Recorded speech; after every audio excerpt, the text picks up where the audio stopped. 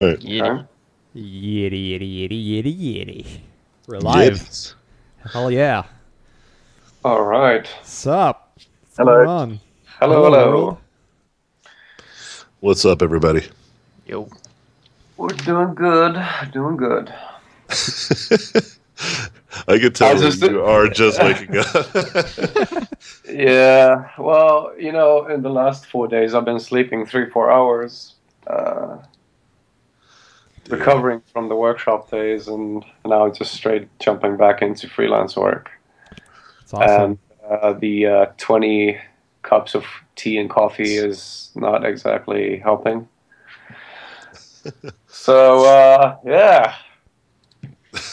On it. All right. So we'll just start. We'll go ahead and start with you, Levi, since you're wide awake. Yes, I'm wide awake. Yeah. So can you do a quick introduction? I'm so awake, I even forgot what I was supposed to talk about.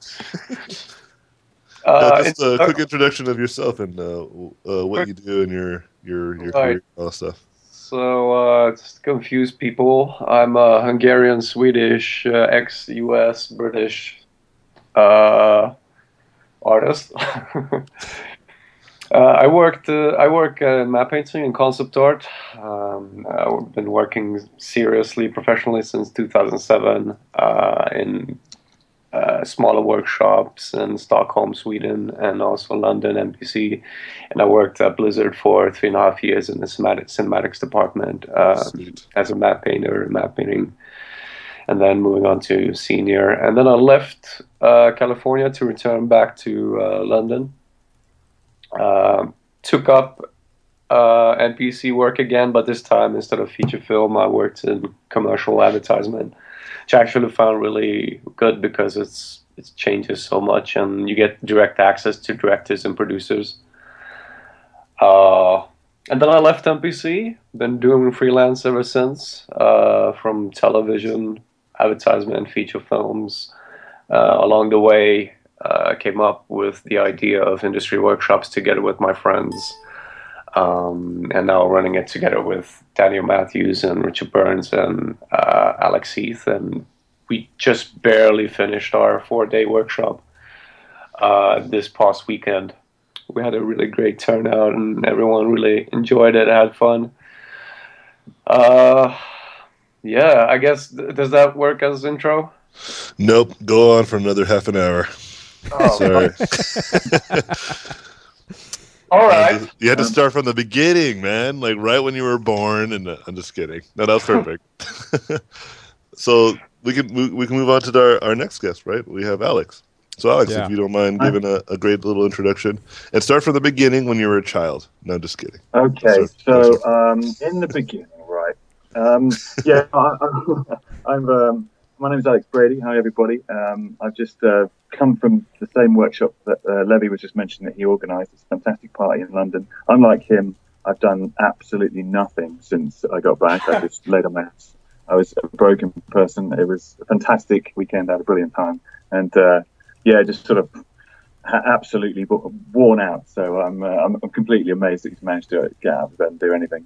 I'm a freelancer in the UK. I work for whoever will offer me, something interesting to do and money, and I'll do it. But recently, I've been having a great time working in kind of video games, doing sort of vehicles and little bits of film work here and there. So, yeah, loving the sort of freelance life. Awesome. I was All right. awkward. It's only awkward if you say it's awkward. Oh man, It's awkward. you just say it. Yeah, you didn't have to say it. We were just all hanging out. I just ruined it for you, Alex. Yeah. I was enjoying that silence, and then you. Yeah, we were just all kind of hanging out and just like appreciating each other, and then you had to like ruin it, Jay. Very much, guys, for inviting me on. Well, It's that's real what honor. happens. That's what happens when Andrew is so unreliable. He's not here today. Just left everything on my shoulders, mother. So, yeah, left me all confused and all. It's all good, man. He's the naughty one. Send him out. So yeah, welcome. It's awesome to have you guys, and it's a different timing than when we regularly run our cafe, because you guys are like 8 hours ahead of us. Um, Thus, we're doing it during the day. One thing I wanted to maybe start talking about is something that might be a valuable information for like everyone who's joining this podcast live stream, however you want to call it. Is how is your like work and life like in UK and London especially? I know Alex, you don't live in London, right? You just travel there or just freelance for London? To be honest, I find even traveling to London, a bit of a mission. So I try and limit it as much as I can. Right. I do it occasionally, but I love working from home. So my work-life balance is terrible, probably, but I love it. And for my part, I actually just moved away from London, so. But it's. I mean, I still have the contacts that I used to work with together in London, so it works out fine. Freelance is going quite well on and off, and I get to focus on personal projects combined together with the freelance work and the workshop stuff. I mean, if there's any like specific industry question related to London that we can chat about. From my part is I'm just curious, like, because every industry is different, and London itself, I imagine we'll start talking about London as a film industry in the first, and then move on to what else is there. I just wanted to kind of make it closer for everyone who's listening, like what the film work looks like. It's totally different to from my experience, personal experience. I wasn't in London personally. I was working from home back when I was in Poland with MPC. So I have experience working with MPC, and I know like how it's structured, and it's totally different or somewhat different than the way it's structured, for instance, with Art Directors Guild, and work in the studio art department, right? So I was just curious, like, if there are like, what are your experiences with that and all? So if I give a very quick run through of London, so London has some of like the top VFX houses now, also including ILM, who recently started up their studio.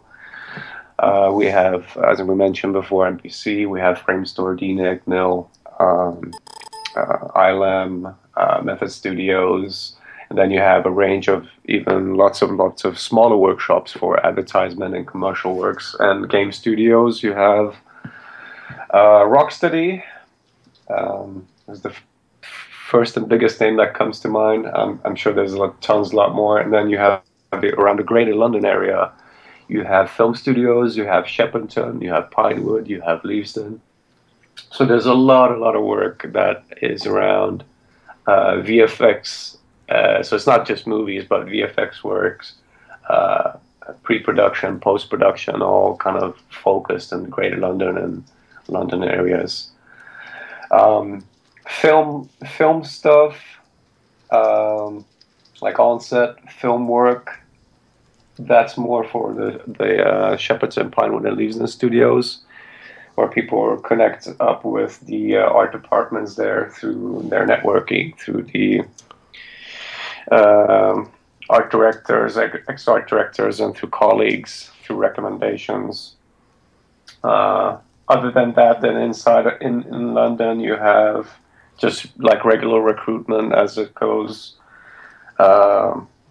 For VFX studios is pretty much the same as the type of in terms of the work. I think it doesn't differ. I mean, films are films, and the whole process of actually creating the artwork, it could depend from a lot of things, like how art directors run it, how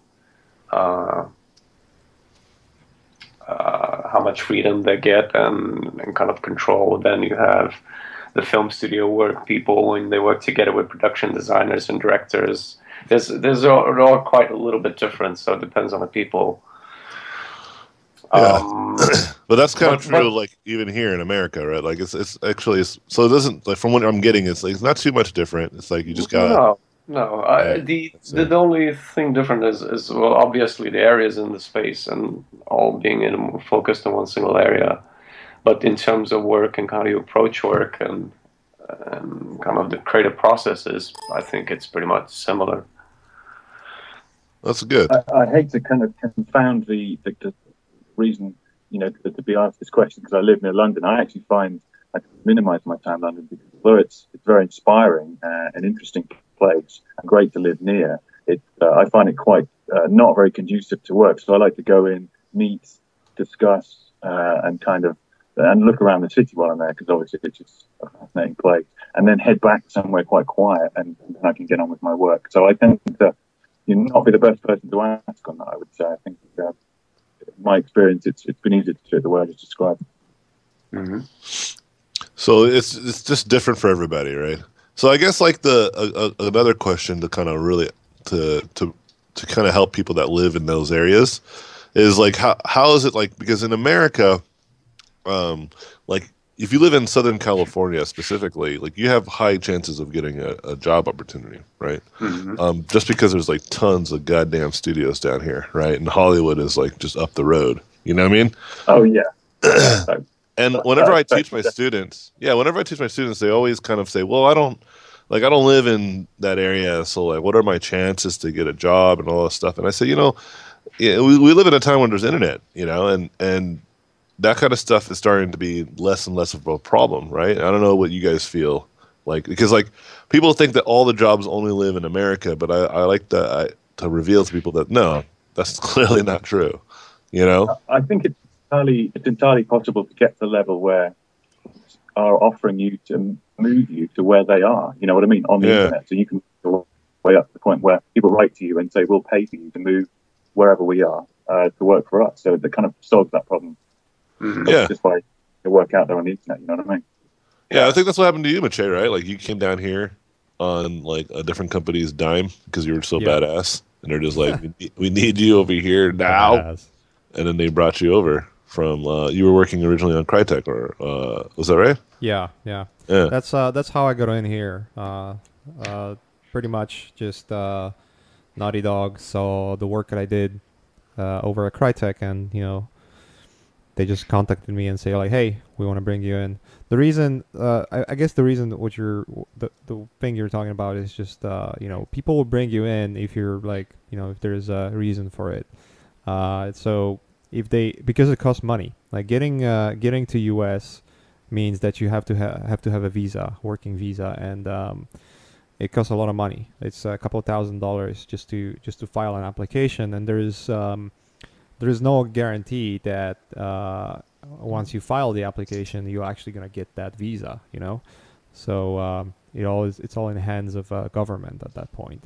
So you have to be like your work has to be it has to be good enough for a studio to have a reason to spend that extra couple $1,000s, and usually it's actually way more because they have to take into consideration relocation costs, which most of the studios will probably offer to cover partially, because relocation costs themselves are pretty huge, like considering plane tickets, having a hotel or temporary living space, because you're not going to be able to rent anything before you get social security number, which is like a big thing here. Like without it, you cannot do anything, even open a bank account. So that takes time, and that usually means that they have to cover some expenses, and those rack up to like easily $10,000-$20,000 in total, So that's like, for a studio, depending on how much they are willing to pay you, it can be even a few months of worth of work just to get you to US. So you have to think about like, if your work better than work of, say, any artists that live in America, or especially in California, which is a hub for most entertainment artists, So, yeah, just to kind of elaborate that thing here. Yeah. I think so.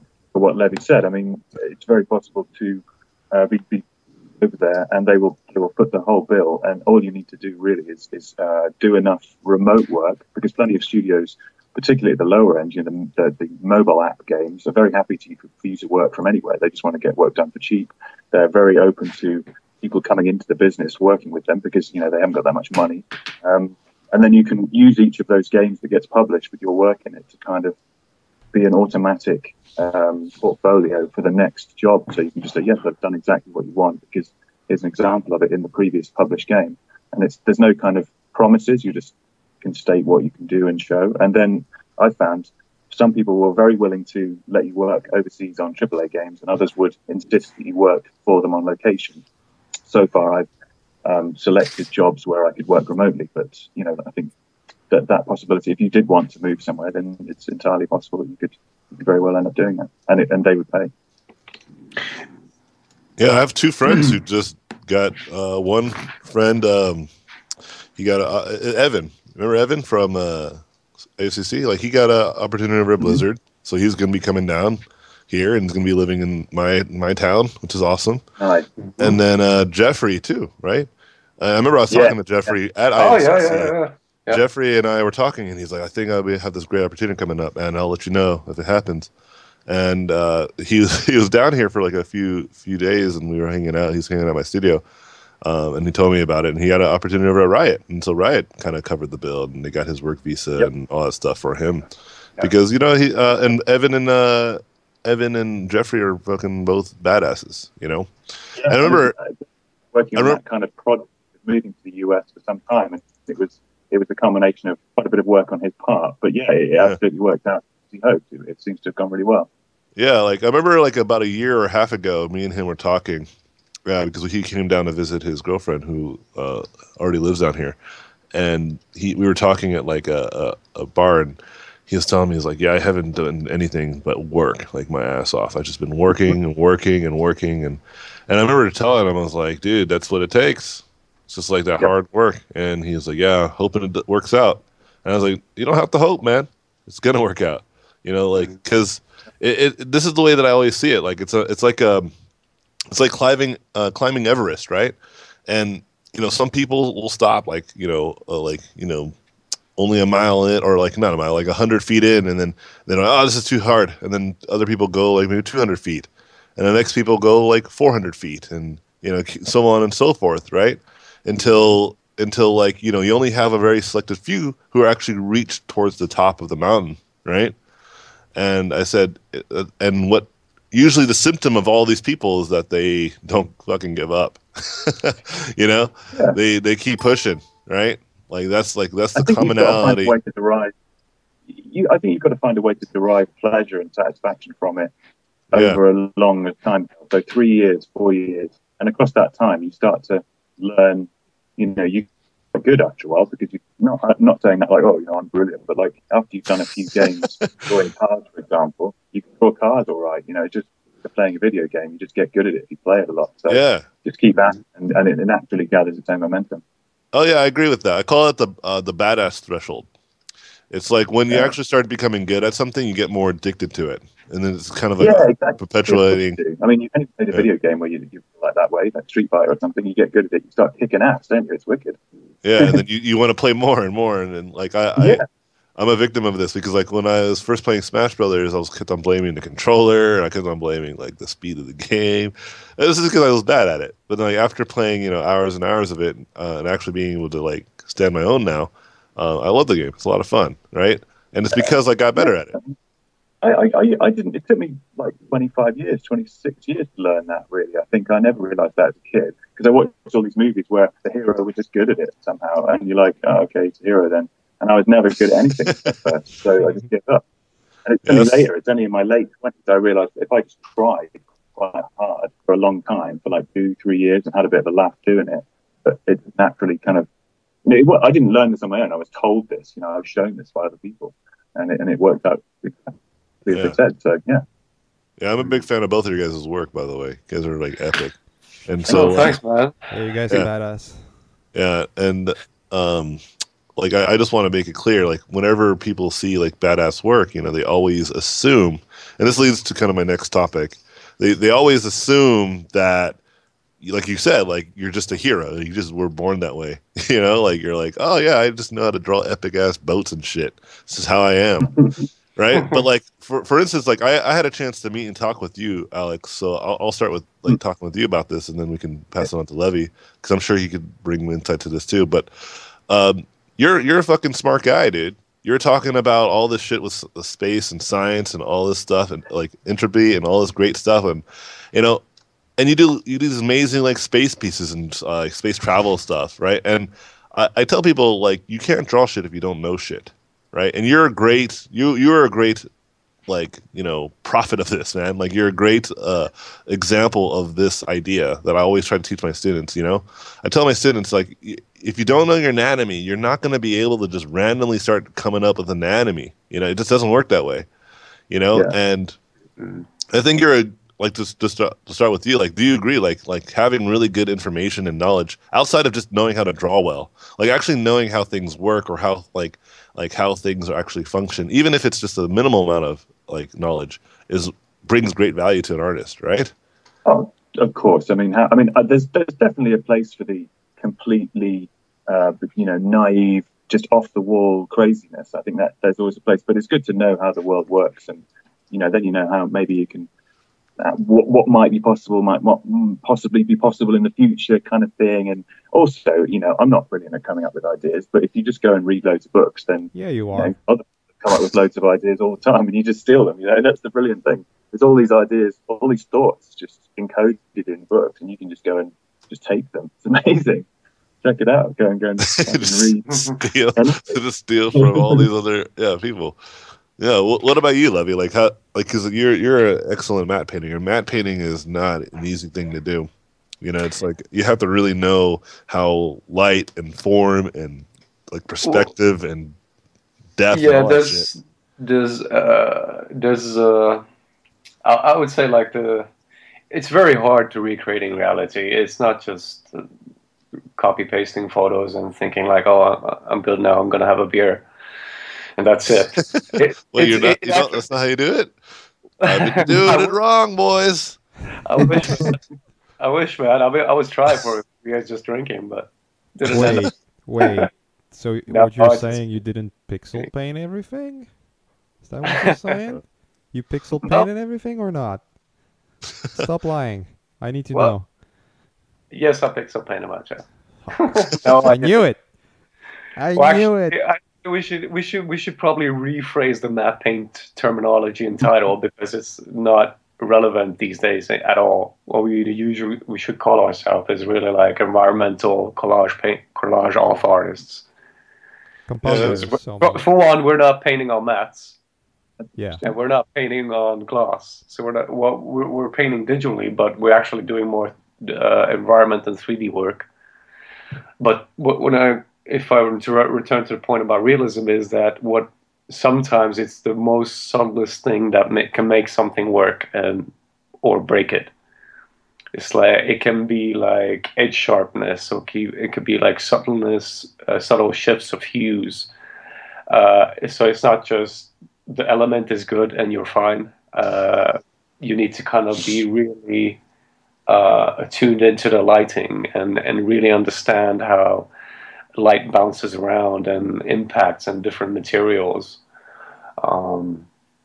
So that's why matte painting has become this kind of hybrid of 3D environment art, where you actually get to do environment layouts and model it and then light it and then have an understanding when you're tweaking lighting to kind of see how it behaves and working with GI and so on. So these days, matte painting is more like a retouch fix section of the shots.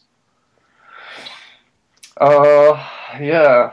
Well, I lost my point on this. But like it's all about the whole point. lying, right? It's just like you lie yourself into, or you lie to the audience that this is real, and it's really not about making beautiful pictures or beautiful landscapes. It's all about cheating everyone to think that whatever it's on the screen is real, where it Yeah. isn't. It is called, it is traditionally called the invisible art. If you do a map painting and it steals attention from the narrative and the story, then you haven't quite succeeded. It's supposed to be there as an extension to the set, or just a background piece, but it should never ever take over the story narrative. The movies and the stories is purely about that. So when I see sometimes like these, when there's movies and there's all these kind of amazing backgrounds and like, oh, I know, it distracted me from the story. I was really, into this character and really paying attention to this, and now you get all these kind of strange influences of visuals bombarded into your eyeballs, and sometimes it's just too much. So when it doesn't work, I think the environment fails and the map painting fails. But I've learned to shut up when we're watching TV and movies on the couch, because I just end up ruining it for everyone. So yeah, my flatmates, or ex-flatmates, Jama and Daniel, are painfully too aware of this, if they ever listen to this. But it's like you're watching Dark Knight, and and you're ready for like the grand finale. And fucking man, those fucking buildings in the background. Fuck those guys.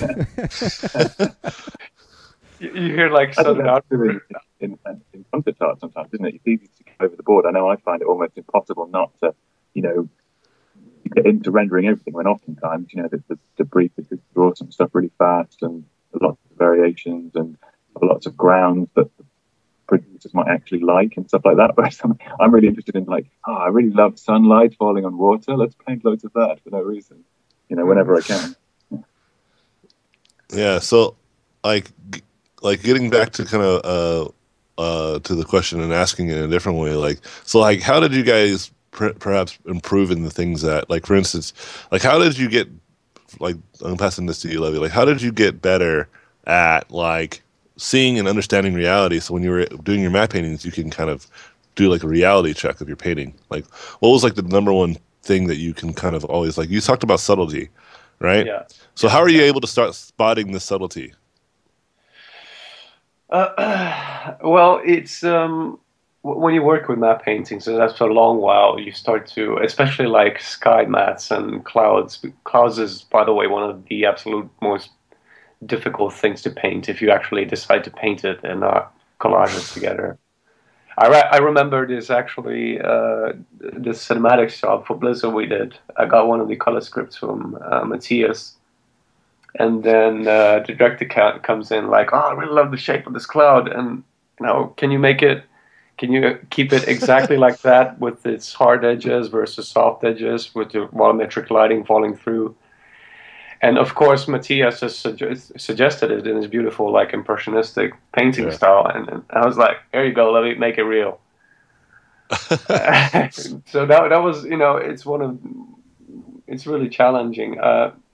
And especially, you really, when you get to those moments, when you get a challenging job like that, you start to really look at edges and kind of all the kind of subtle things and shifts, because in my eyes, the more I do it, the more years pass, the easier I pick up on what doesn't work. And it could be the transition doesn't work, or it's too subtle, or too soft, or the hue combination doesn't quite work. It's really weird, because sometimes I go outside and I see these clouds up in the sky and look completely unreal. You look at the clouds in real life, you're like, oh, those are fake. Yeah. No, it actually happened. It's low res. And it's a beautiful thing, because nature always surprises you. Yeah. And you can always return to it, because it will always feel unexplored. It will always be elements of surprise and kind of exploration. Very true, isn't it? In nature, you see coincidence, so you see clouds that look like whatever, but you very rarely see that in films, because they don't want to distract you with from the action of whatever the film is, with the cloud that looks like Mickey Mouse for no reason. There's kind of lack of coincidence in films because you're trimming the story down to just tell a specific story. But I don't know, sometimes you can forge that in your work. You can make things look deliberately a bit odd, like they do sometimes in nature, and it sort of tricks your brain into thinking that maybe there's a reason for that. Maybe it's just the way that should be. And that's a kind of powerful way of tricking people into that what you're doing is at least notionally plausible. Plus for matte painting, you have to make things movable. Like your camera is rotating, and you see the volume and the shape of whatever you're painting. So the painting might look good from one angle, one frame, but it needs to look good through, let's say, from 100 frames to 1,000 frames. So that's where the tricky technical bits come in. And especially when light starts to change, or shadows moving, or objects staying, or all these things. So how often you had a conversation where you just look at nature, it's something like really surprising the way it looks, it's so beautiful, and then you saw like, oh man, if I would fucking do it in painting or in matte painting, like people would just say it's fake. I've been watching. I love nature documentary and the BBC, kind of Wild China and Planet Earth, and there's such extraordinary photography there. And I wish, like, I would love to recreate environment or DMP shots that would get possibly close to some of those shots that they shoot in nature.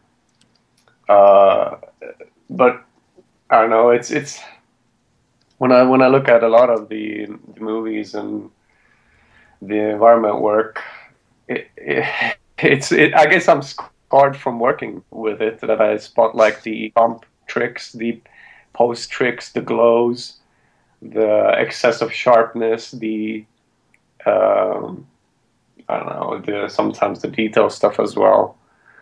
But I usually don't chat much about it because most of my friends here are concept artists, and I mean I would love to chat about it, but they would probably look at me like boring. Well, exactly. Yeah, dude, that's very true, actually, isn't it? That's a good point. I think amongst your mates, you tend not to talk too much about work unless it's like you have like a kind of Skype conversation going on at times. Because like you say, it's a bit of a busman's holiday. Once you come home from work, you don't want to be talking about it. You want to be talking about GTA or something. So. Yeah. But it's all right. I mean, I love like doing long shots and particularly challenging shots, like technical, because it becomes like a problem-solving solution scenario rather than something that you can fix with paint. And I kind of love that because it's a whole new element, and it's an element of learning, and you can kind of add some new tools to the skill set.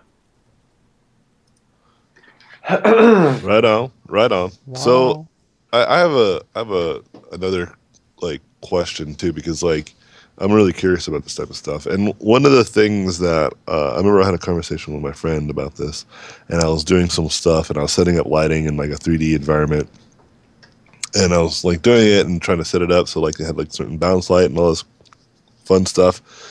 And my friend was like, "Well, isn't that fake though?" And I was like, "Yeah, it's absolutely fake." and he's like, "Well, I don't know. Like, doesn't it make it look? Will that make it look wrong, or like people will spot it?" And I said, "Well, in films, like a lot of movies, like almost all the lights and setups and the mood and environment and atmosphere is like actually completely fake. A lot of times reality, like if you were to have like a couple characters hanging out in a diner, and if you were just to film it with its natural lights, the way that the diner actually has it, I mean, you can't control how people are going to feel about that, right? And people are going to have a certain feeling, whether you like it or not. But if you like dim the lights here, turn off that light, put like a reflector there, have a light stopper or blocker there, now you can like have the lights only on the main characters, and everyone else is like blurred or in shadow, or like now you're like highlighting like the moments of the story, right? And I think like matte painters, you guys do this like very similar things, right? And also as concept artists, we're always like doing stuff like that too, right? We're always trying to convey more than just like, oh, this is an environment with trees and like a buggy, like no, this is like a scene from a movie where this Bucky is doing stuff, and you should feel that this is like, pretty intense, rather than just like some sort of like passive like event that just happens to be naturally lit. And I always like try to compare it to like, the difference whenever you see someone's home video versus a film, right? Like, you're watching like a fake piece of home video where there was no controlled lighting or scene or camera work or anything, versus the film where everything is controlled, and there's a lot of posts, like you were saying, a lot of like color grading and stuff like that to even amplify, because even the colors aren't natural even, right? Like people make fun of Michael Bay a lot for this, right? Because he has like the blue and orange stuff. Yeah. Oh, look at all his frames, blue and orange, and I'm like, dude, like he's not the only one, man. All the directors like pretty much do this blue and orange. There's only quite a few that like kind of stay away from that, and like I remember he just cranks up the saturation to 500%. Yeah, it's just a little bit more blue and orange than you expecting, but it's definitely everyone else is doing it, right? Like Spielberg definitely. I'm no fan of Michael Bay, but I think blue and orange is a pretty legit choice on his part. Of all the choices made on those movies, that was probably one of the better ones in a way. Yeah, that's what I'm trying to say. Is like people are like upset about it, and I'm like, what? Yeah. That's complementary contrast. It's like the only reason why he does it and he amplifies it because he's all about contrast. His darks are hella dark, his lights are hella light, his colors are super like, and the dialogue, everyone's fucking screaming, everyone's running. It's just like seriously an adrenaline like that's why he's one of the better action directors like around. And anyone that tries to emulate him, you can spot it right away, So yeah, like you said, like you don't have to be a fan of his films, but you can recognize that he's understanding what to do and he's using his tools to make whatever he's doing work, right? And I think people need to understand that's you don't want to necessarily watch a movie that's lit real, not always, right? Like even in like documentaries that you were talking about, they have to find like the perfect moments. They film like hundreds of hours of footage of like the same moment, just so they can kind of pick and choose the right moment, that has like the best cinematography. Otherwise, it'll just be like some guy jumping off a boat and it's not interesting. Or it can be like, oh, we got the shot with the sunset. It's like around 6 or 7, and the water is like calmer, and he's jumping off the boat, and the whale's actually there now, and he's like murdering the whale in like this epic thing, and so we got it, But it took us 3 months to get that shot, and people don't realize that. But then I came back to like I was murdering a whale, and I knew I was in the right place. Yeah, but like, so my point is like, so how much of that do you keep in account too when you guys paint your paintings? Like you don't like having natural lighting is great and all, but at the same time, like, we all amplify it, right? Because we want to push. Oh, absolutely. There's you can control focus of attention in the image and the frame in several ways: saturation and kind of contrasts and defocusing and sharpening things, just to make the eye naturally kind of go to a certain area in the frame. And the stuff that Michael Bay does is like you said, it's not new. If you look at CSI or even the first Die Hard movies and Michael Mann and his stuff, it's just like it's very much similar, except the difference is that the Michael Bay is so much sharper because of technology, and the cameras and the lenses are gotten better and moved towards digital these days. But there's always a narrative to these environment extensions and map paintings. It serves a purpose. Like even it goes back even to the first purpose of the map painting. Well, they couldn't obviously build the whole thing, but it was in the story that they see this village, so we had to paint the village. So there's, it's not just like, oh, let's do a map painting just for fun here. There's a narrative point to the subject, and kind of lead the eye in the sequence of images as well. If there's like a sequence of map paintings. Yeah, dude. How about you, Alex? Like, I know you do like these amazing like environments of like space, like different planets and stuff. Like, how much do you consider like putting a little bit more mood and like attention to that versus just keeping it all real, right? Like making. I know you love some reality too, but how do you harness the two? I'm spared when I'm doing these space things of actually having to make it look real because no one's ever seen one. There is no such thing. So you just try and forge reality as best you can. Imagine if you want to make a banknote, you try and make it out of the same paper as the real banknote, and you try and get the same printing presses. So the same analogy can be, applied to if you want to paint something the size of a planet that's a different shape, just because that's a kind of fun, easy, quick thing to do on a Sunday afternoon. Then you just look at the way the scale of a planet is. I mean, there's a way that your brain knows that a planet is about 10,000 miles across, from experience. So you can deploy those same graphics on something else, and that can be applied to anything. So if you want to make like a futuristic hover tank that's just look at real tanks, look at real hovercraft, blah blah blah, and map that furniture, that surface graphic onto your crazy shape, and it'll tends to just about go far enough to sell it as a plausible thing. People kind of think, well, I recognize windows and handles and engine inlets, so that presumes that the rest of this thing actually works, and it seems to actually kind of trick people into being able to suspend their disbelief enough to invest in what you've drawn. So you're saying like you try to approach more realistic because you are drawing things that are a little bit more beyond the realm of fantasy. It's like actually it's still fantasy, but you're like trying to use basically like what we know about reality to explore like worlds and realms that we don't understand. So that's really cool, man. That reminds me of Edon. Remember Edon? Like he did like a great talk about like weapons and stuff. And like he's a great example of like his design philosophy is like very similar with weapon design. Was that he focuses on functionality, right? And he says that functionality alone is what makes his stuff have some like aesthetics. He says because when things are functional, we can see them. It's kind of like looking at like a tractor or a construction vehicle. Like there's a sense of aesthetic to it, or like a World War II tank, right? Like they weren't building those tanks to look good.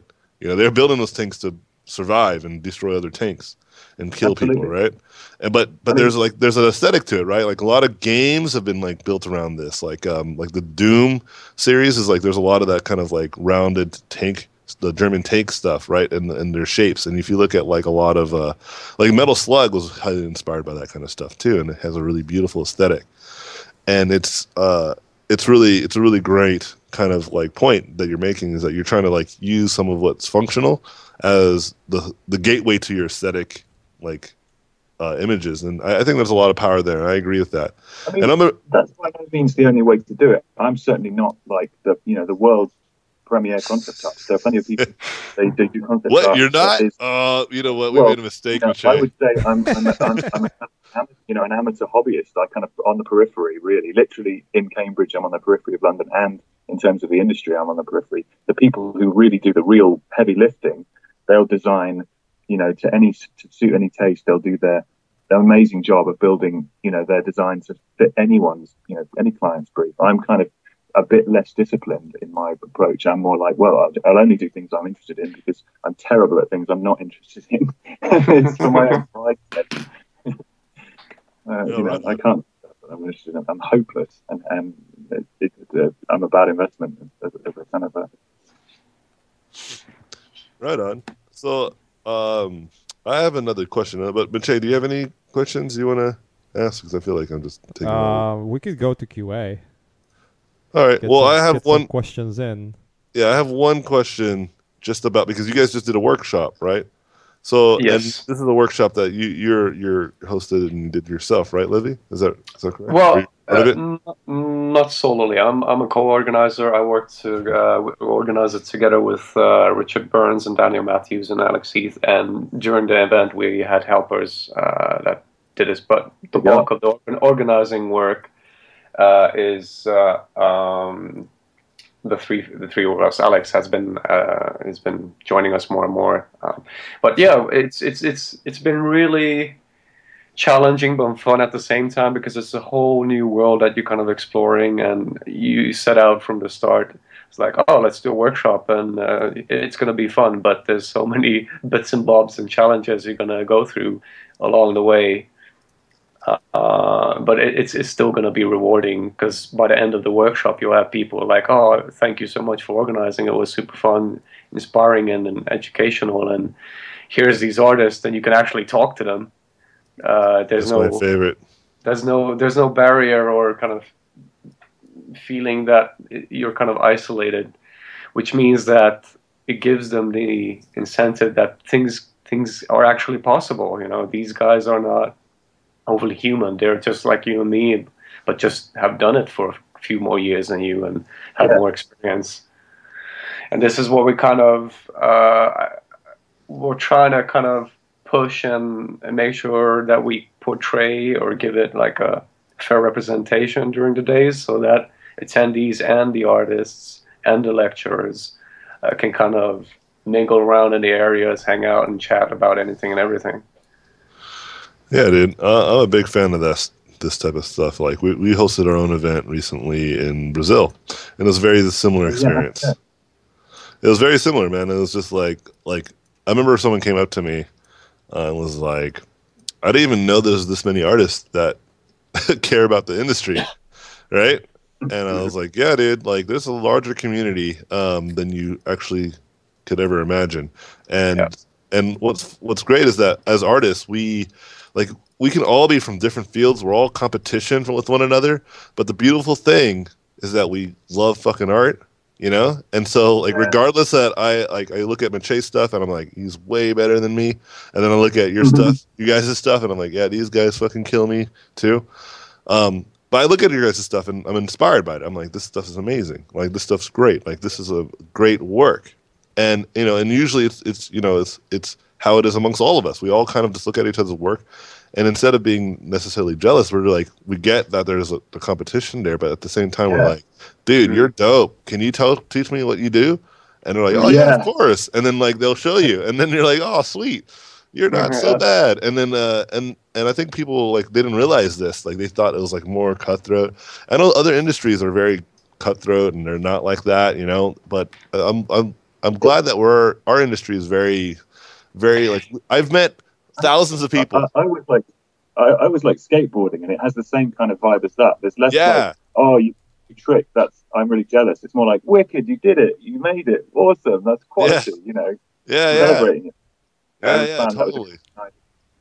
And meeting other people in the same background is definitely, you know. I mean, when you go to a show, it's like you meet your tribe, you know, because always being a bit of a weirdo loner, you know, you kind of meet all these other weirdo loners, and it's brilliant. It's a great time. Yeah, dude. Seriously, I don't necessarily, like, when I was working in film, I'd worked on a few film projects, and I just was not a big fan of that environment because for that reason and that reason alone. Not because the other concept artists, we were great. We got along because it was just like, again, we were all in the same tribe, you know? We were like teaching each other, like, oh, I use this tool, like, oh, dude, it's dope. Like, show me how you did that, you know? And we're like, all cool about it. But it was more like the other people, like the producers and the executives, like, not all of the people I worked with were like this, but most, right? It was just kind of this weird kind of like they were a different breed of people, you know? They were like, I always compare it to high school. Like, they're like the jocks and we're like the nerds, right? And so when I worked at game studios, it's like everybody is a nerd, even the execs. Like, I love working at game studios because everybody is generally a nerd too. Everyone loves the same nerdy stuff. Everyone loves like the same, like everyone gets excited about other games that are coming out, and you're just like, oh, dude, Metal Gear Solid's coming out. You know, oh, Grand Theft Auto's coming out. Oh, dude, and we're all getting excited together. And the movies, same thing, right? And for me, like that was bizarre. Like, that's why I kind of stopped. Like, I was making almost twice as much working on this film, and I got an opportunity to work over at Blizzard, and I was taking literally like half my pay cut, but I didn't care. I just didn't care. I was miserable, right? I just was miserable because I just didn't feel like the energy or that like passion to actually trying to like hang out and make good stuff. I think that's why animation studios do well too, because they're the same kind of, they have like same tribe mentality, you know, amongst themselves. They're a bunch of animation nerds, you know, but those same nerds are the same nerds that we like, you know. It's like that kind of group of people. We're just all like, we get along real easily. Like, I've been hosting these art mixers here in California, because ever since I went to Croatia, literally like 25% of the people that like other speakers that were there were like my friends, and I was like, why the fuck did we have to fly across the like the ocean to hang out with each other for like a week, you know? Yeah. And we're like, yeah, what the hell? And so I started doing these art mixers and to have people come hang out with each other. And people were telling me they'd be going to other mixers or other events, and they liked ours because it's just artists, and we're all like, no one feels uncomfortable at all. Everybody's like, well, let's fucking draw. All right. And everyone just pulls out their sketchbooks and start drawing, you know, and it's like not even a big deal. And I'm trying to build that community and let people know this it's a great community. And if you're part of this community, you should be proud, and you should go to workshops, you should go to events, and you should be excited because you're gonna fucking love it. It's literally like Disneyland every time. And I agree, it's like a tribe. Like we're a great and fun-loving tribe that appreciates each other's talents and abilities. At the same time, it's like we can be cool with each other, and we're all in on the same joke, right? We all worked our asses off. Yeah, this is the best part. Like we all get it. We all like know like it wasn't like given to us, right? Like a golden ticket. And I think that adds more wealth to our like immediate friendships that we have. Like as soon as we run into each other, right? Just immediate friendships. Like me and Al became really good friends immediately. Yeah. I was like, I love this guy. Exactly, because you come from similar backgrounds, you know. I mean, not similar backgrounds, but you come from, it's like you found a similar mindset from whichever background you've come from. And you've become, it's very easy to base friendship on mutual respect. Because if you see someone's work and it's amazing, you know that's coming out of their soul, you know. Whatever they're like on the surface, that's their real them. So you got, you know, if you see their work and think that's amazing, then it's really easy to just think whatever they do and say is pretty cool as well, you know what I mean? Absolutely. I've not met many artists who are real weirdo dicks anyway. Yeah, like I said, I know like thousands of artists, and I only know like a few that I can say are probably not as cool as we are saying all of us are. You know, like there are definitely dicks. You know, you can't avoid that. And I've only met a few, and I think that's a good number ratio. You know, I wish it was like 100%, but I know like 98% of all the people I've ever met are awesome. You know. Yeah. Which is great, and I keep that up.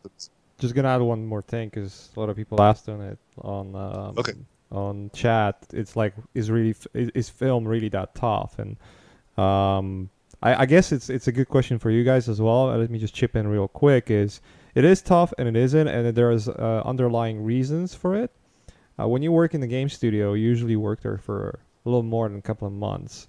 You end up working on projects that go for years. So eventually, even if you're new, or even if you change studios, eventually you make friends in game studios that you like to hang out with, and you spend like every day with them, and you spend that time with them for years, right? Whereas films are structured in a way that every time you get hired, you're pretty much hired for a specific project. It's not that, let's say, Warner Brothers hire you and then they allow you to work on all the films. It doesn't work that way. Warner Brothers, or I don't know, like Sony or any other film studio, they only prepare a contract for you so that you can get paid.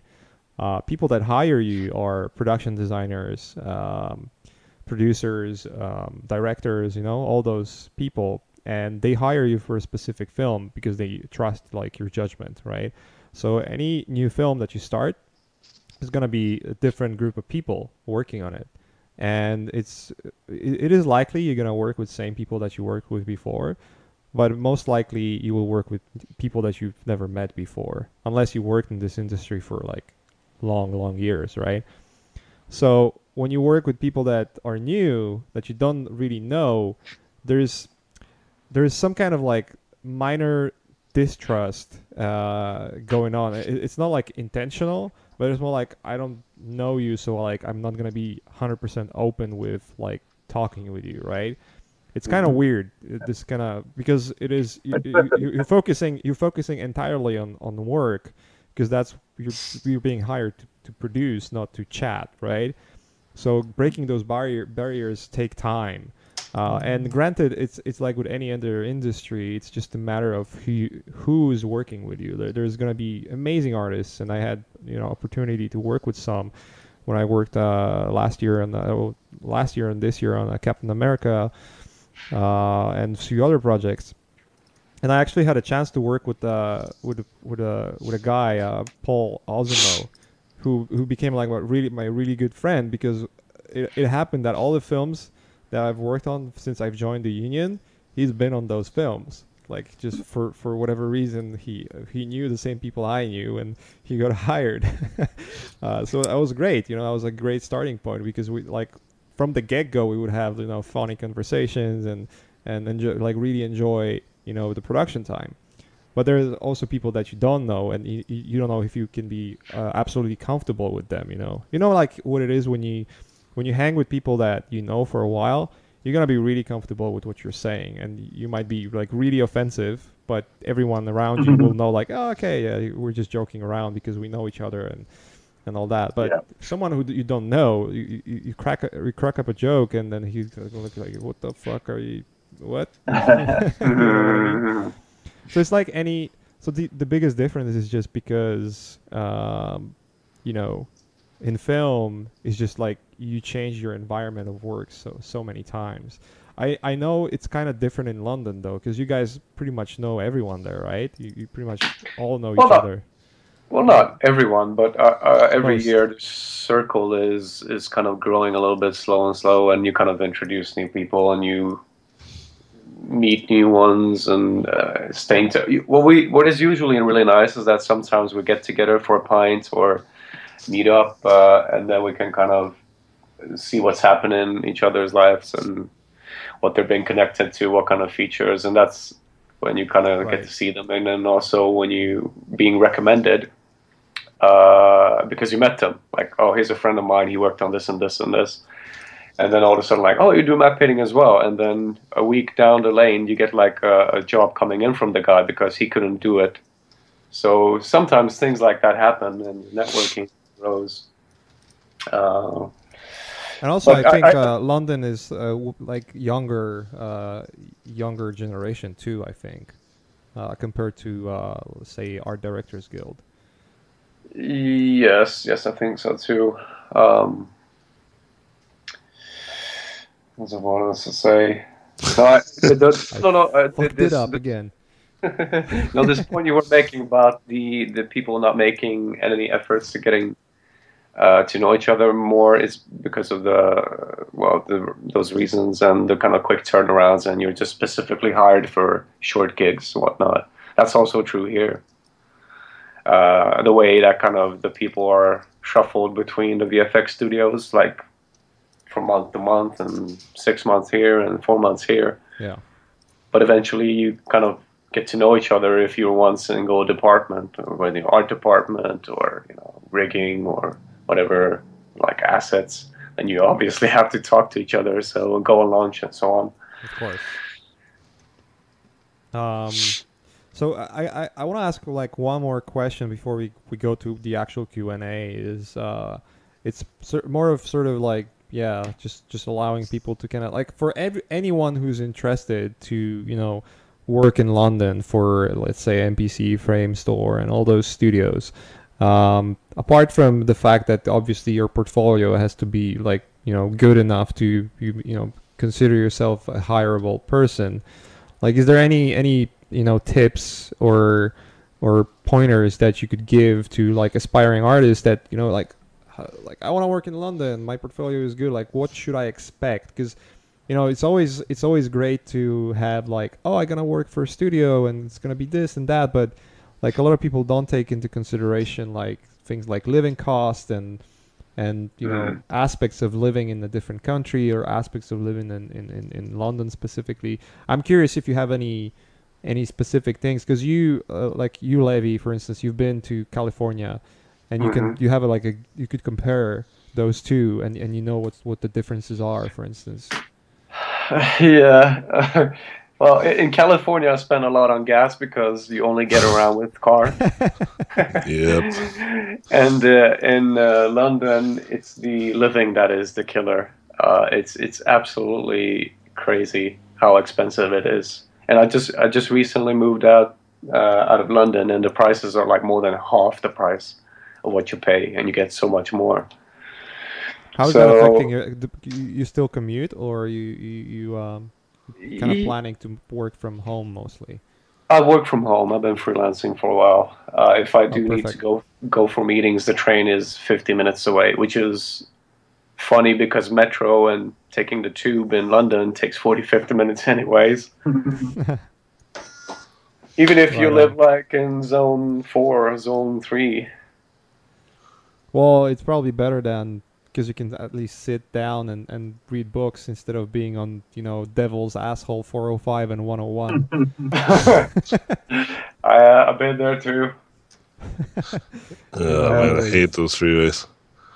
I have to say that I'm probably the worst person to ask about this because I hate going to London. I find it very tiring, very distracting. It's great for meetings, but if I want to do work, it's like either work or go into an office. They're mutually exclusive. It's great to go in and talk to people and kind of get a feel for what you want to do and keep in contact. But to actually have to transverse into London, I absolutely hate it. So, as I say, wrong person to ask. You're allowed to hate it. You're allowed to hate it. I've got to the point now in my life where I'm like, these things are unacceptable in the list of responses. Getting up at 8 a.m. every day, not into it. Eating when I'm told, not being able to eat at my desk, not being able to eat like a huge pie or like a massive tinfoil, tray full of crap at my desk. All of these eating at desk situations are just unacceptable. I will not be denied. So. You're fighting for the civil rights movement of eating at your desk.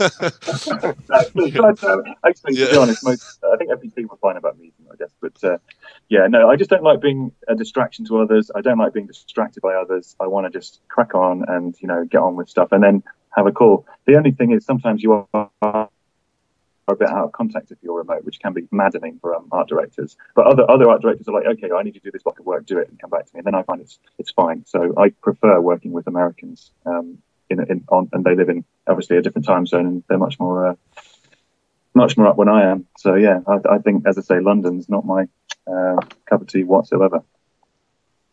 But I love going there, of course, but not working. Yeah, I'm not a big fan of. I think the equivalent of that is LA. Like, I don't like LA. I don't like going there. You've got to be near it, and you've got to go in there sometimes, and it's exciting and interesting. But man, I don't want to live there. I love coming back to my town. Yeah, I live in a very a rich city, but it's very little. There's like nothing. It's very boring. But if you have like a family, it's like perfect because there's like a park what's the name of the city? Irvine. It's where Wizards. Oh yeah. Yeah, so if you're like a person that likes to go out and do shit, like you'll hate Irvine. But if you're like probably like you and me, Alex, like where you just don't like to do shit, you just kind of like to just every once in a while I was doing shit is cool, but I like just going to like only one place and seeing my kids run around and then just hang out. I like this. Really the same.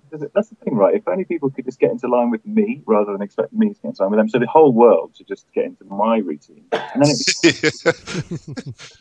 get up at the same time every day, do the same things. It's just like, as long as the mental activities are different each day, the physical ones can be preferably identical, to be honest. Yeah. All right, so we can move on to Saturday, like Monday and Saturday. I agree, man. I'm just like, I just want to relax, dude. I'm done. I'm too old. I'm not even that old, but I feel like it's time. It's time to be like retired. just focus on mental stuff. No, you see what it is. What I find, I really love working hard, but I just find that I'm distracted from that by travel and stuff. So if I want to work really hard, I'd stay at home rather than going to work. Yeah, you're probably like me, just like turn myself away from all the distractions and no underwear, just balls out and screen in my pan and ready to go. As we're doing this interview, he literally has balls out. So thanks for the visuals there. Yeah, you're welcome. You're welcome. Welcome. All right, I guess we're ready for. We should move on to QA. There's plenty of questions, and I'll let John to kind of go through them. Yo, all right. Yeah, for the first one, it says it's directed to Alex. It says you talked about starting out doing sort of isometric vehicle templates for indies ages ago. Can you talk about it a little more? Always a treat to hear about hard surface design things. And more general question to all. Well, let's get into that one first, and I'll go ahead and go All right, sure. Well, I can bring up some of the work that would be relevant. I mean, I did lots of car designs. I guess that's kind of relevant to the question, right? This sort of EA Battlefield car work. Let me bring some of that up. Yeah, so I found isometric or phone app games are 10 a penny. It's a huge market for work. And, it's quite easy to get into doing concept art for it because they're used to dealing with people fresh out of school or with not much experience. And then you can get into successively larger games. So I went from like a kind of, I think it was like a cartoon Viking game doing Axis 1 month to a drift game where you had to do lots of different cars, and then a few more of those, and then Battlefield came along. So my experience is very limited. It's literally sort of a couple of phone app games and then a AAA game, and that was the way in, rather than trying to do it on any kind of I promised I could do a really good job. You just do it small scale versions of the same job that the AAA game companies require. Can you see the previews on my screen, by the way? Yeah, we can see it. Okay. So yeah, that seems to be like a solid way into the work from. It's like paid training. You don't get paid very much at first doing these, but who cares? I mean, you're making enough to make rent. You don't have to live with your parents, and you're getting all this experience and portfolio, which is gold dust, really. So this is a great way of earning money doing something you don't entirely hate. I wouldn't say it's exactly fun all the time, but it's kind of satisfying. It's a bit like playing a game well. It's not the most creative thing, but just the act of playing it well. Like, for example, this is make vehicles that look like real world ones, but aren't, just enough so that they can't get sued. It's quite a satisfying game to play, and it can be quite lucrative after a while. So yeah, I would say, even if you don't like cars, then think about what you do like. If you like drawing swords, then specialize in becoming the best sword designer for little games, and then you'll get to big games quite quickly, I think. Dope. A more general question to all says, can you talk about how 3D modeling affects your workflows nowadays? Maybe insight into approaches and techniques for illustration/design you've recently taken a liking to or refined. Well, I would say for map painting, it's becoming more and more required. They might even actually ask it in the studio job postings as well. Less, because the painting work becomes less and less. They want to do more interactions with environments, lighting interactions, and the environment teams are kind of develop a lot of assets. So having like a good base of 3D is good now, whether you prefer to have a base in Maya and then go into more high-end sculpting tools like ZBrush, 3D Coat, and some other stuff. It's definitely recommended. It's especially on the film side, on the film floors, where you definitely encounter it. A couple of years ago, you were okay with doing lots of 2D stuff and environment stuff. You can still do it, but you might end up doing a lot of texture work, and that's not all that fun all the time. So definitely recommend doing some 3D learning. And it's quite easy. Like, the softwares are becoming so easy to learn these days. So many tutorials and kind of online schools and workshops and kind of starting positions for you to pick up. So yeah, they definitely recommend that. Or if you want to do more matte painting stuff, it's also relevant to conceptual art as well, to be able to kind of turn things around or relight things or change things very quickly. The 3D can give you that freedom. What else? And that's what I can think of at the moment. Hey Jay, you want to add to that? I know you're working in 3D right now. Shut up. Don't reveal. Look at that. Don't reveal stuff. Yeah, you should learn 3D. Like, you guys should just learn it. Like, I mean, here's the truth, dude. Like, first of all, 3D softwares are getting just too easy to not use. You know what I mean? And I mean, there was a time where being a 3D artist like that was like definitely a hard thing to do. Like really, that alone was like a whole career, right? Like just knowing how to make boxes, you know.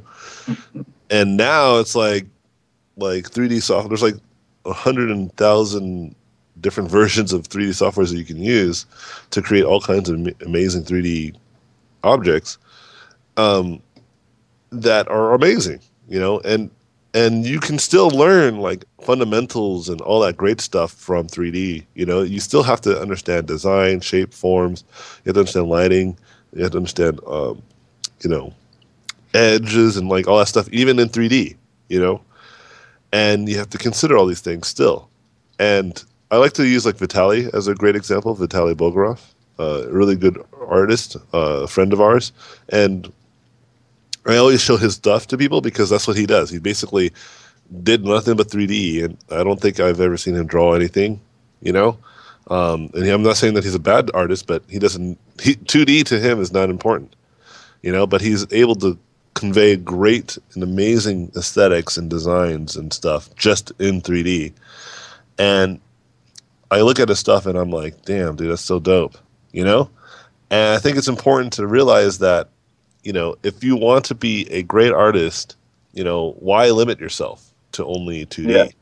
Like, 2D is very important for sure. Like, it's definitely very valuable because it definitely forces you to learn very fundamental stuff because you have to kind of do it from scratch, right? It kind of forces that, which is awesome. It's good to do, right? But it doesn't mean that if you jump into 3D, you're wasting time, that I could be getting better at my 2D. And like, no, like your 2D may actually get better because you start to see things and feel things in 3D. Then you go back to your 2D drawing and start to see that it's not actually very three-dimensional anymore, you know, or what you thought it was, but you were just in the 3D software, so you can see how flat it actually is, you know? And so, and being able to feel and see that space is very, very important, regardless if it's 2D or 3D that you're good at. But I will encourage you to get good at something, whether it is 3D or 2D. You should definitely perfect one thing right away. But don't think that it's going to take you your lifetime, because in the past that was very true, right? Like doing one thing would take your whole lifetime, and we didn't live as long as humans either, right? But now, like you guys, you can learn. Like it took me about 5 years to probably be really good at painting, you know, and I'm only getting better at it because I keep painting, obviously. Yeah. But now I'm like devoting my time on like, you know, game engines in 3D, right? Like making like VR experiences and stuff like that. Mm-hmm. And it's fucking not that difficult. Not necessarily. I'm not saying that it's impossibly hard to learn 3D or anything like that. Or it's like, I'm trying to say that it isn't, you know. The only thing that's hard is the tool. Like I just need to learn the languages. I need to learn the terminology. I need to learn the tools and the buttons and how they work. But my aesthetic and my understanding of aesthetics and stuff still exists in my brain. You know, I just need to learn how to kind of relay that into this new software. And that could take me maybe 2 or 3 years to do, to be really, really good at it, you know? But that's still not a lot of time. That's actually a very limited amount of time. It's like very short amount of time to potentially become really great at 3D, you know? And so it's kind of silly to think that, why should I learn 3D? Like, just why not? Why not learn 3D? You know? It's a bit like saying, why not learn to drive? I mean, there's no reason why you have to learn to drive. It's just really useful, a lot, you know, and fun. Mm-hmm. Yeah, exactly. And so I think, you know, regardless if it's a requirement or not, you should just pay attention to whether it's like something that you would actually can see a lot of value in. If you can do that, if the first thing you can say, like, I can see a lot of value in learning 3D, then just do it, right? If you don't see the value, like if you just like are really blindsided by it, you don't really care about that stuff, then don't do it. You don't have to.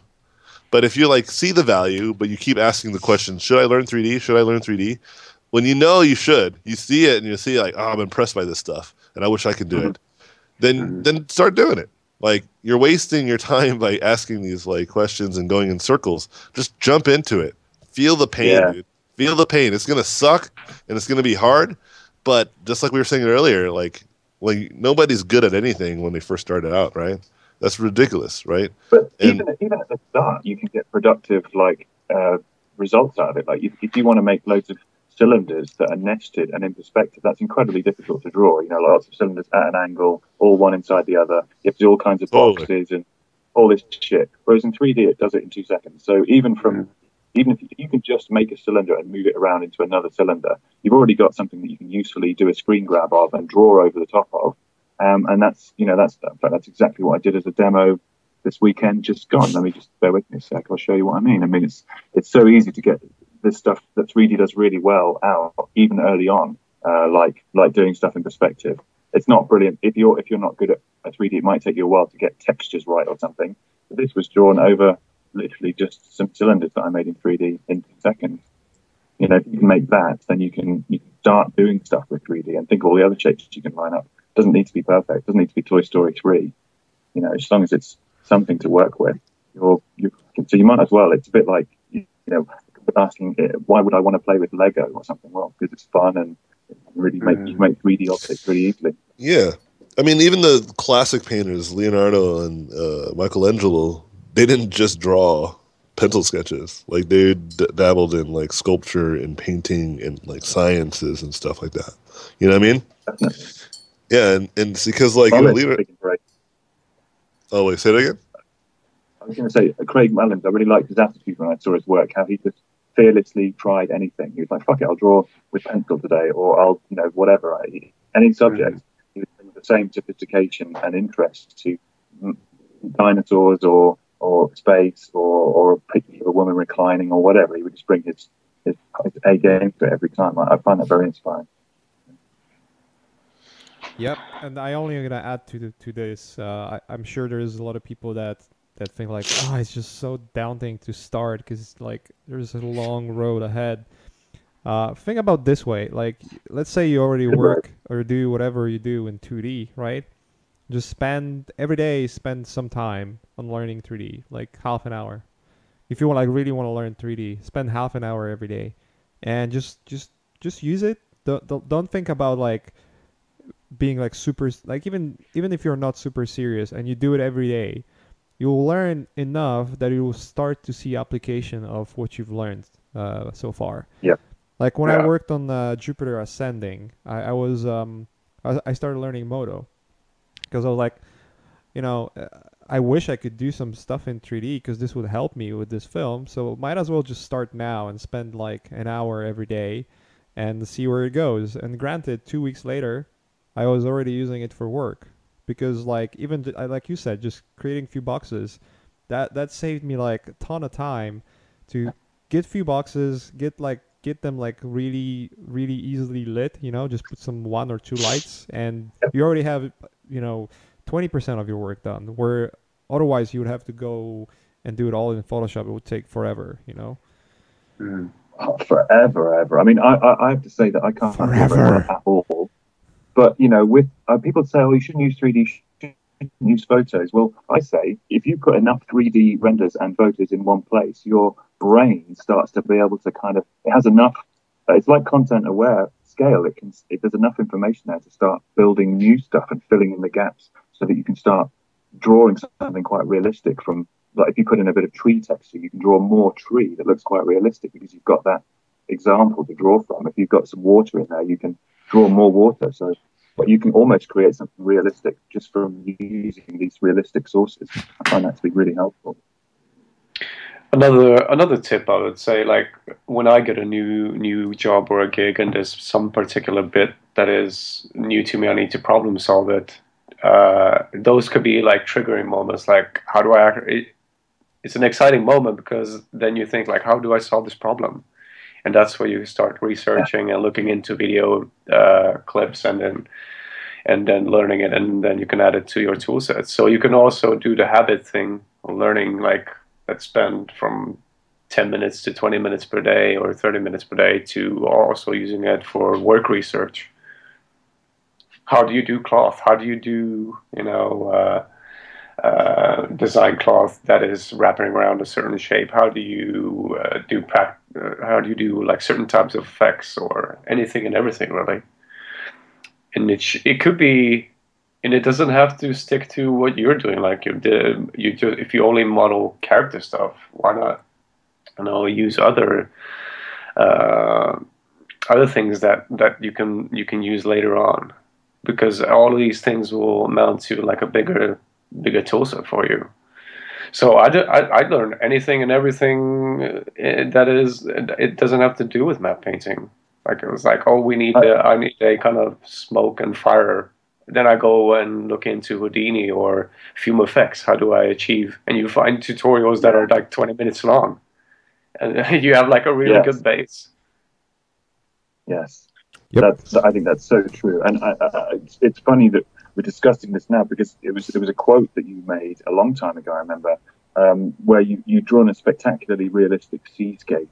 And you just said, well, and someone was like, how did you draw this? And you said, well, after you've drawn enough of them and looked at enough photos of them and real ones, you just kind of know the palette and you can draw it.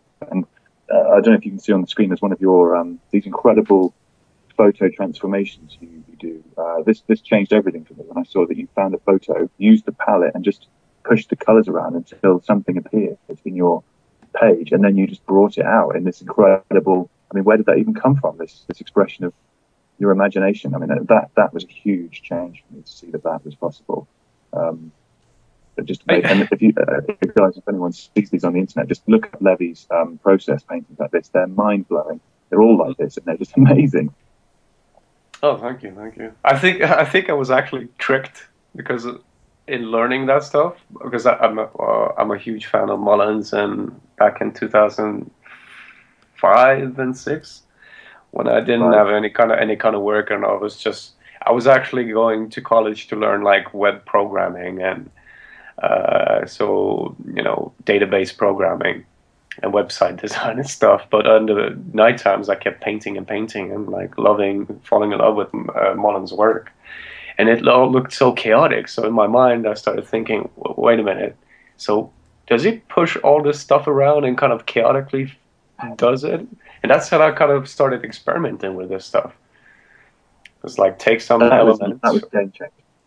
Yeah, absolutely game changer. See, that was how you didn't have to create an image from scratch. You could just push it into its existence bit by bit, and each step allowed you to see the next step in a way. It was, as if your mind just didn't see the whole picture all the way, but it could push you in the right direction. Like when you're going home, sometimes when I have to do a journey, I don't really know the way. I just know which way to turn at each corner, and that gets me home. And it's almost a bit like that, where your brain suggests the next thing you need to change. And after 3 or 4 hours of changing the next thing, you have a whole picture. That changed everything for me. I touched a little bit on the subject of thumbnailing, because it actually relates to why that, even though approach is a little bit different, it basically is a little bit same in terms of why it works. And it works because you have relationships within, let's say, like a starting reference is a photograph. It's based in reality. So you have relationships between light and shadow and hues. Now, if you maintain that relationships, despite how crazy and chaotic your image is, you'll end up discovering something. Like your brain will interpret something in that new imagery to be almost as real. Even if it could be like a little segment, a little piece, but you'll recognize something. Exactly. Way more easier than just pushing and adding random hues into a combination, which can also lead to like happy accidents, but not as often as if you start with something that is based and grounded in reality. Yep. One of the next questions. That's an incredibly reliable way of making quite complicated images just appear out of nothing. If you try it, it's amazing how your imagination can just tell you what looks right, and just, that looks a bit like, someone's face, and then you bring out the face, and it's 1,000 times better than I could ever have drawn spontaneously from scratch. Weird.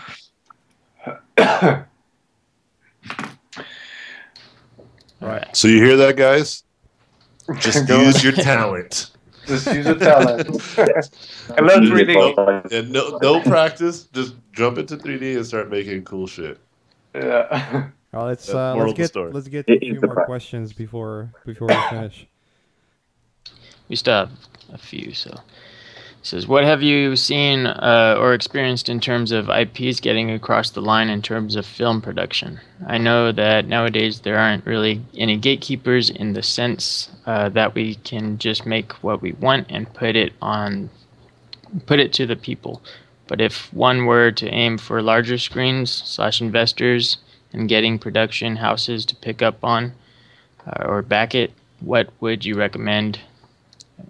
It says, so far I'm thinking develop a solid proof of concept and do the groundwork, then build enough awareness to get it rolling. I think the best way to come up with an IP and sell it and do all that good stuff is to actually just make it. For instance, like Mark Millar, who did Kick-Ass and The Kingsman, and now that he just got Chrononauts picked up, he made the comic book, and he sold the comic book, and it was fucking good. And people were like, we want to make a movie off of these comic books. And the movies came out, and they did great, you know? And so, like, he did another one with a great artist, Sean Gordon Murphy, and it got picked up again, you know? I think one thing that I've learned is that if you really, like, it's a hard burn, man, if you want to, like, go for like you want to build your own IP and have it picked up and all that stuff, right?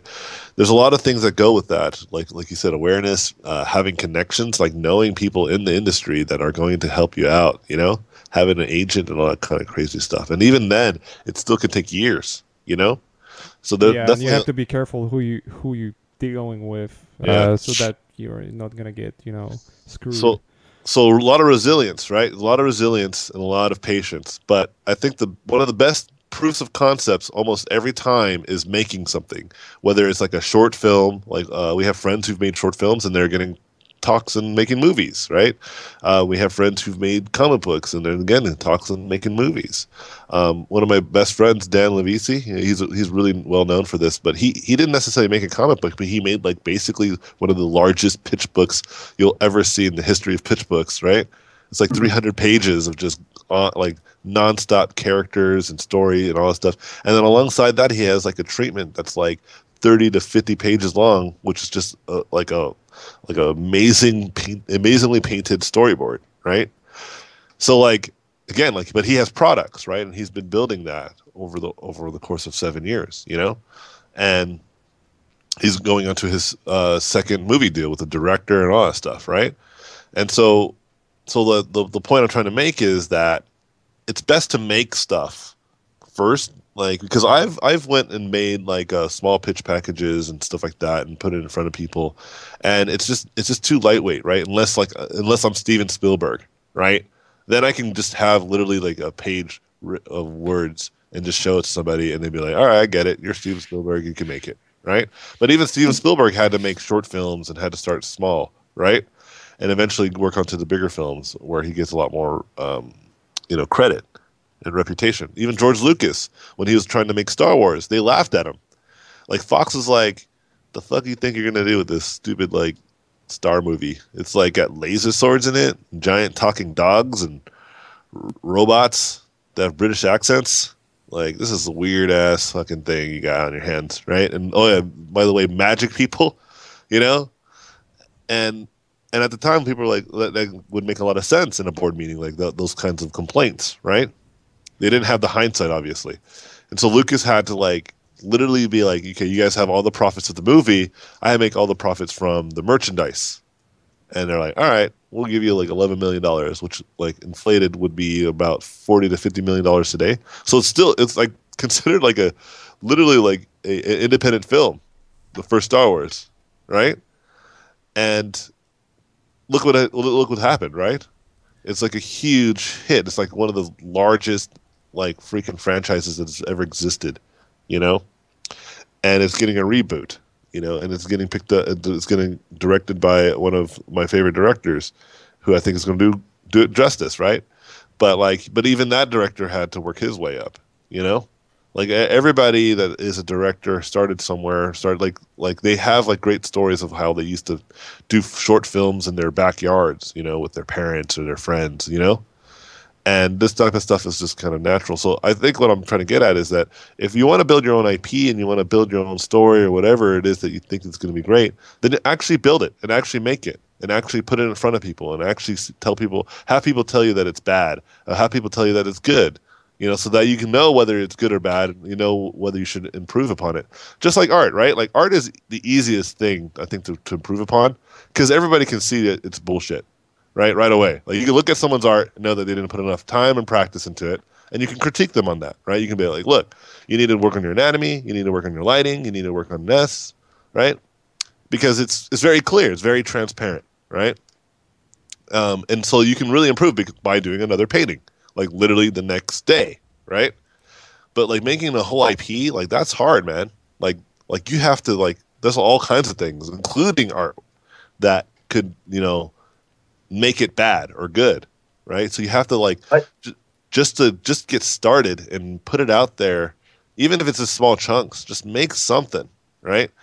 Because it's too. You don't want to live in a world where you think your ideas are great, and then you try to put it in front of people, and they tell you that it's awful, and then get so resentful to those types of comments. Because I get it. Like, you put a lot of time and effort into it. I understand. But I mean, if you really want to make something great, you got to really. You don't want to run into with the guys who did Matrix, the Wachowskis, right? Like, they made the Matrix, and it was like one of their first things they ever got to do, right? And it was a huge hit, but potentially they didn't know why, because they just kind of stumbled upon it potentially, right? And because of that, they weren't able to kind of catch that magic again, that lightning in a bottle with their other films, Yeah. And it, even with the Matrix trilogy, even the sequels weren't as good, right? They should have let the people who did the Animatrix do the sequels, because the Animatrix is really good, I thought. Yeah, and again, that's people that might have grinded and done stories over time. They really knew what the fuck they're doing. Even John Lasseter, did amazing stuff before he started working at Pixar, but he did his own shorts, his own short films that got him the job at Disney, and then working on this project where we were using 3D space got him the job at Pixar, right? And then with Steve Jobs, knowing what it's like to fail was not letting them fail, right? He's like, keep fucking working, you bastards, because this is going to change the world of animation. And they had to make, they made commercials, a bunch of commercials, until they actually made Toy Story. And Toy Story's original draft was garbage. And so they had to redo it all, or they were going to lose all their funding. And then they did Toy Story. And after Toy Story was obviously changed the world of animation, not only was it the first fully 3D animated movie, it was was amazing, it wasn't just a good move in technology. It was a great movie, and then people loved it and became huge fans of it. And so they had the problem of, how do we make it again? How do we make something good again? And luckily for them, they had someone like John Lasseter, who's lost his job at Disney, who's failed before, and they had someone like Steve Jobs, who lost his company, Apple, who's failed before. So they had this mentality of what to do next, knowing that the second project is actually going to be the hardest one to do, because this proves if you're worth something. And so you need to understand that. So you need to be able to create your projects, right, and put it in front of people so you can get real criticism, real feedback, instead of just hypothetical feedback. You need to really put it in front of people, and actually try to pitch it to people too. Try to pitch your idea to people and see how they respond to it, and you'll be shocked. I did, they had a really great section in Blizzard where we were allowed to pitch and stuff, and it was great. I did some pitches, and I did 8 different pitches, and I changed my story 8 times, because every time I pitched it, I learned, I should have said this time, or I should have done this at that time, or I should have moved my body at this moment, or I should have had an image now to represent this instead of talking about it because it's boring, right? You'll never know until you're in that situation, right? When I had a great example is when I was trying to explain the establishing shot, people got they lost the geography of my scene, right? And so when I just drew it and said, they're here, and then we go here, and then the camera moves there, and they're like, oh yeah, we see everything now. It was I saved so much time.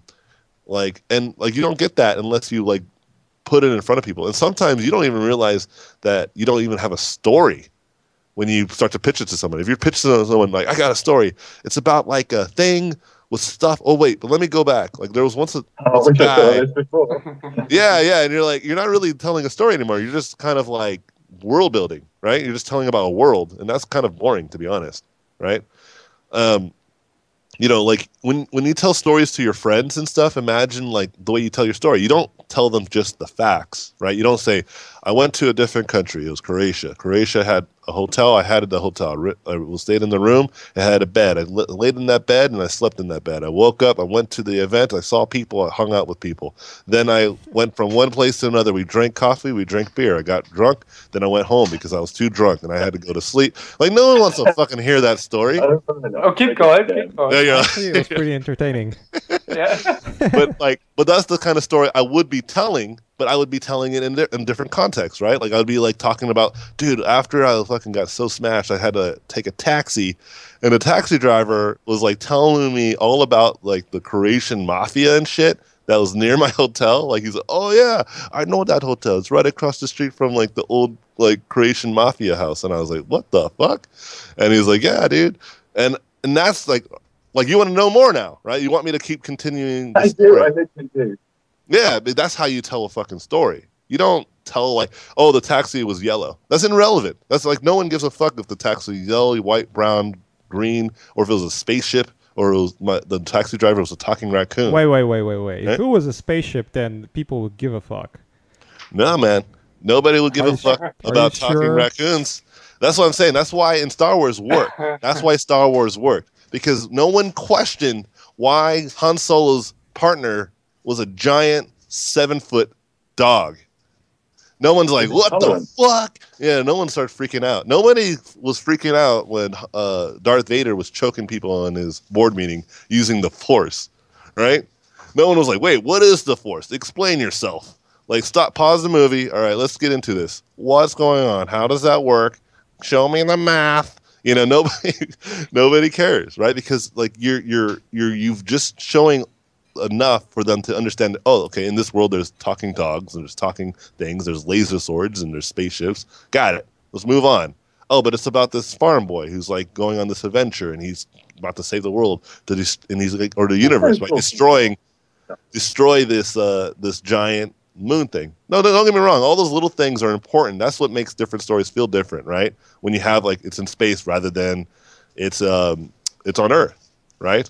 Or it's more localized. You can have the same story arc and same story structure, and that's really where you can kind of have the differences, right? But what I'm trying to get at is like what I've discovered in good storytelling is really just the context of what the story is about, right? Versus like what's actually in the story. And I think people focus so much about the spaceships and like about the laser swords, but they forget it's a little bit more than that. The reasons why you like the spaceships and the laser swords are people who are driving them, who are wielding the swords, the people that are actually that are involved versus like the facts of what's going on, right? And I think it's important if you guys are telling stories, you don't discover that. Like I had discovered that the hard way because I was trying to pitch my story. I had this story about like basically it's in space and it has like it's basically Ocean's 11's in space, right? And I kept on explaining the world and like how the mechanics worked, and it was just fucking boring, dude. Like no one cares that I read like a little bit of science articles online and I think smart, right? No one cares about that, dude. I'm not Neil deGrasse Tyson, you know. And obviously not. And so I started I started to realize this. I started paying attention to what I cared about. But you don't discover this. It's just like art. Like I didn't discover that my characters were bad because I didn't understand anatomy. Like I just truly didn't understand it. That's why my characters didn't feel like they actually had bones and muscles and they can actually walk around and shit, right? I didn't discover that until like I started to realize like why doesn't my characters feel fulfilled? And I learned this a lot because of I didn't have that anatomy, you know? I didn't have that perspective. I didn't have this. Like, I would show someone my portfolio, and they say, work on your edges. So I'll go back and work on my edges. I would show someone my portfolio, and they say, work on your materials. So, okay, I'm going to work on my materials, right? So you have to have that story and tell it to people, and then they can tell you it's boring. And say, okay, then it's boring. Let me try to make it not boring. It's a comedy, and you're trying to tell a comedy to somebody, and you're not making them laugh. So maybe it's not fucking funny. Right? Like you can say, oh, and then he says a joke. You can't just do that. Like, what's the joke? I think they do that in Hollywood. You watch films and they do seem to have done that. They'll be like, right, okay, the script requires a joke, and then they just forgot to put the joke in. Yeah, and it's a fucking shame, right? It's like, that's why, like, if you watch all the old movies, they have a lot of personality. Even horror movies, like The Poltergeist. Like, there's a scene in The Poltergeist where the main, like, the father goes, like, to try to watch TV, and his neighbor has the same remote control. And so they have this kind of weird, like, remote control battle where they keep changing each other's channels, right? And it's funny. Yeah, it cracks you up. It's like a real situation. It's like a real kind of thing that people can probably experience in real life. And this is in a horror film. Why did they do this? Why did Spielberg and all these, like, kinds of directors do these type of things? To make you care about the people. So when their fucking house tries to eat their children and starts to do crazy shit, you actually give a damn, you know? You actually don't want them to be in trouble anymore. You want them to get out of it, okay? And I think that's important. I think the house is a good example because you watch movies nowadays and the houses are always immaculate, whereas you watch a house in those movies, that era, they're always scruffy, normal-looking family houses. You know, nice and comfortable, but you know, there's toys on the floor and there's dishes in the sink. That doesn't happen anymore. If you watch movies, they're always immaculate, and I think there's that lack of realism in that catalogue model perfection that you see a lot, which I don't like. Yeah. You need to put a little bit of personality, right? But, like, getting back to the kind of the main point, you won't discover this. Like, these are the kinds of things I've discovered in a year and a half of me trying to develop my own stories and my own IPs, and pitching it in front of people, like, which is the most nerve-wracking thing, you know. But it's important to do, even if it's just to your family and friends, right? Because you just never know if it's any good. Right? And if you want it to be something that's put in front of not just your friends and family, but in front of millions of people, or even, like, not more modest, like hundreds of thousands of people, you need to test that. You know what I mean? I think I would like to add to this, and this is something involved with the graphic novel that I'm working on, is that, and we did a Kickstarter for it, is do as much research about what you want to do as possible. Like, certain things, you definitely discover it along the way, but if you can avoid it to be as painful, or at least be prepared for it, then you're going to be better off. Like, for instance, doing the graphic novel stuff, like, we realize we just simply need departments because it's just so much work. It's like, if you have, our book is going to be 46 pages. Each page has 5-6 panels. Each panel has 5-6 ideas. Now multiply those numbers together. You have about 1,300 numbers of imagery. And that's the storyboards. Then you have character concept arts. You have environment concept arts, and all those things need to hit the narrative storytelling of your IP, of your story. So whatever you do, we want to think about, like, just don't think about, oh, here's a cool visual thing in my head of a spaceship on this planet. You know, start researching in actual practicality and how to achieve. It's a full-time job, dude. It's a full-time job, and combine that with freelance and family life and children and girlfriend, and you know, it's difficult. Yep. All right, let's go on to 2 more questions. We have to end this stream soon. Sorry to interrupt. The next Way question. to kill the buzz. God damn it. Do you guys ever do talks for universities, or would you guys be open to it? Yes. Yes. Right. Yeah. Always. We can just answer that real quick. Yes. Yeah. Let's move on.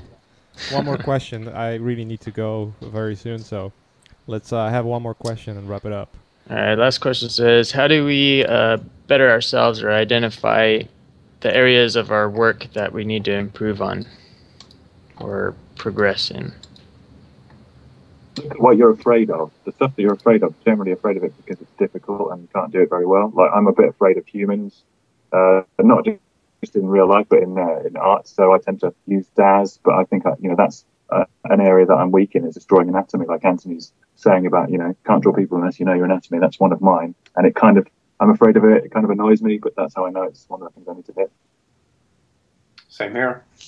Yeah, I think whenever you are bad at anything, you just ask yourself that simple question, like, do you see the importance of learning it? Is there some value there, and is there time, right?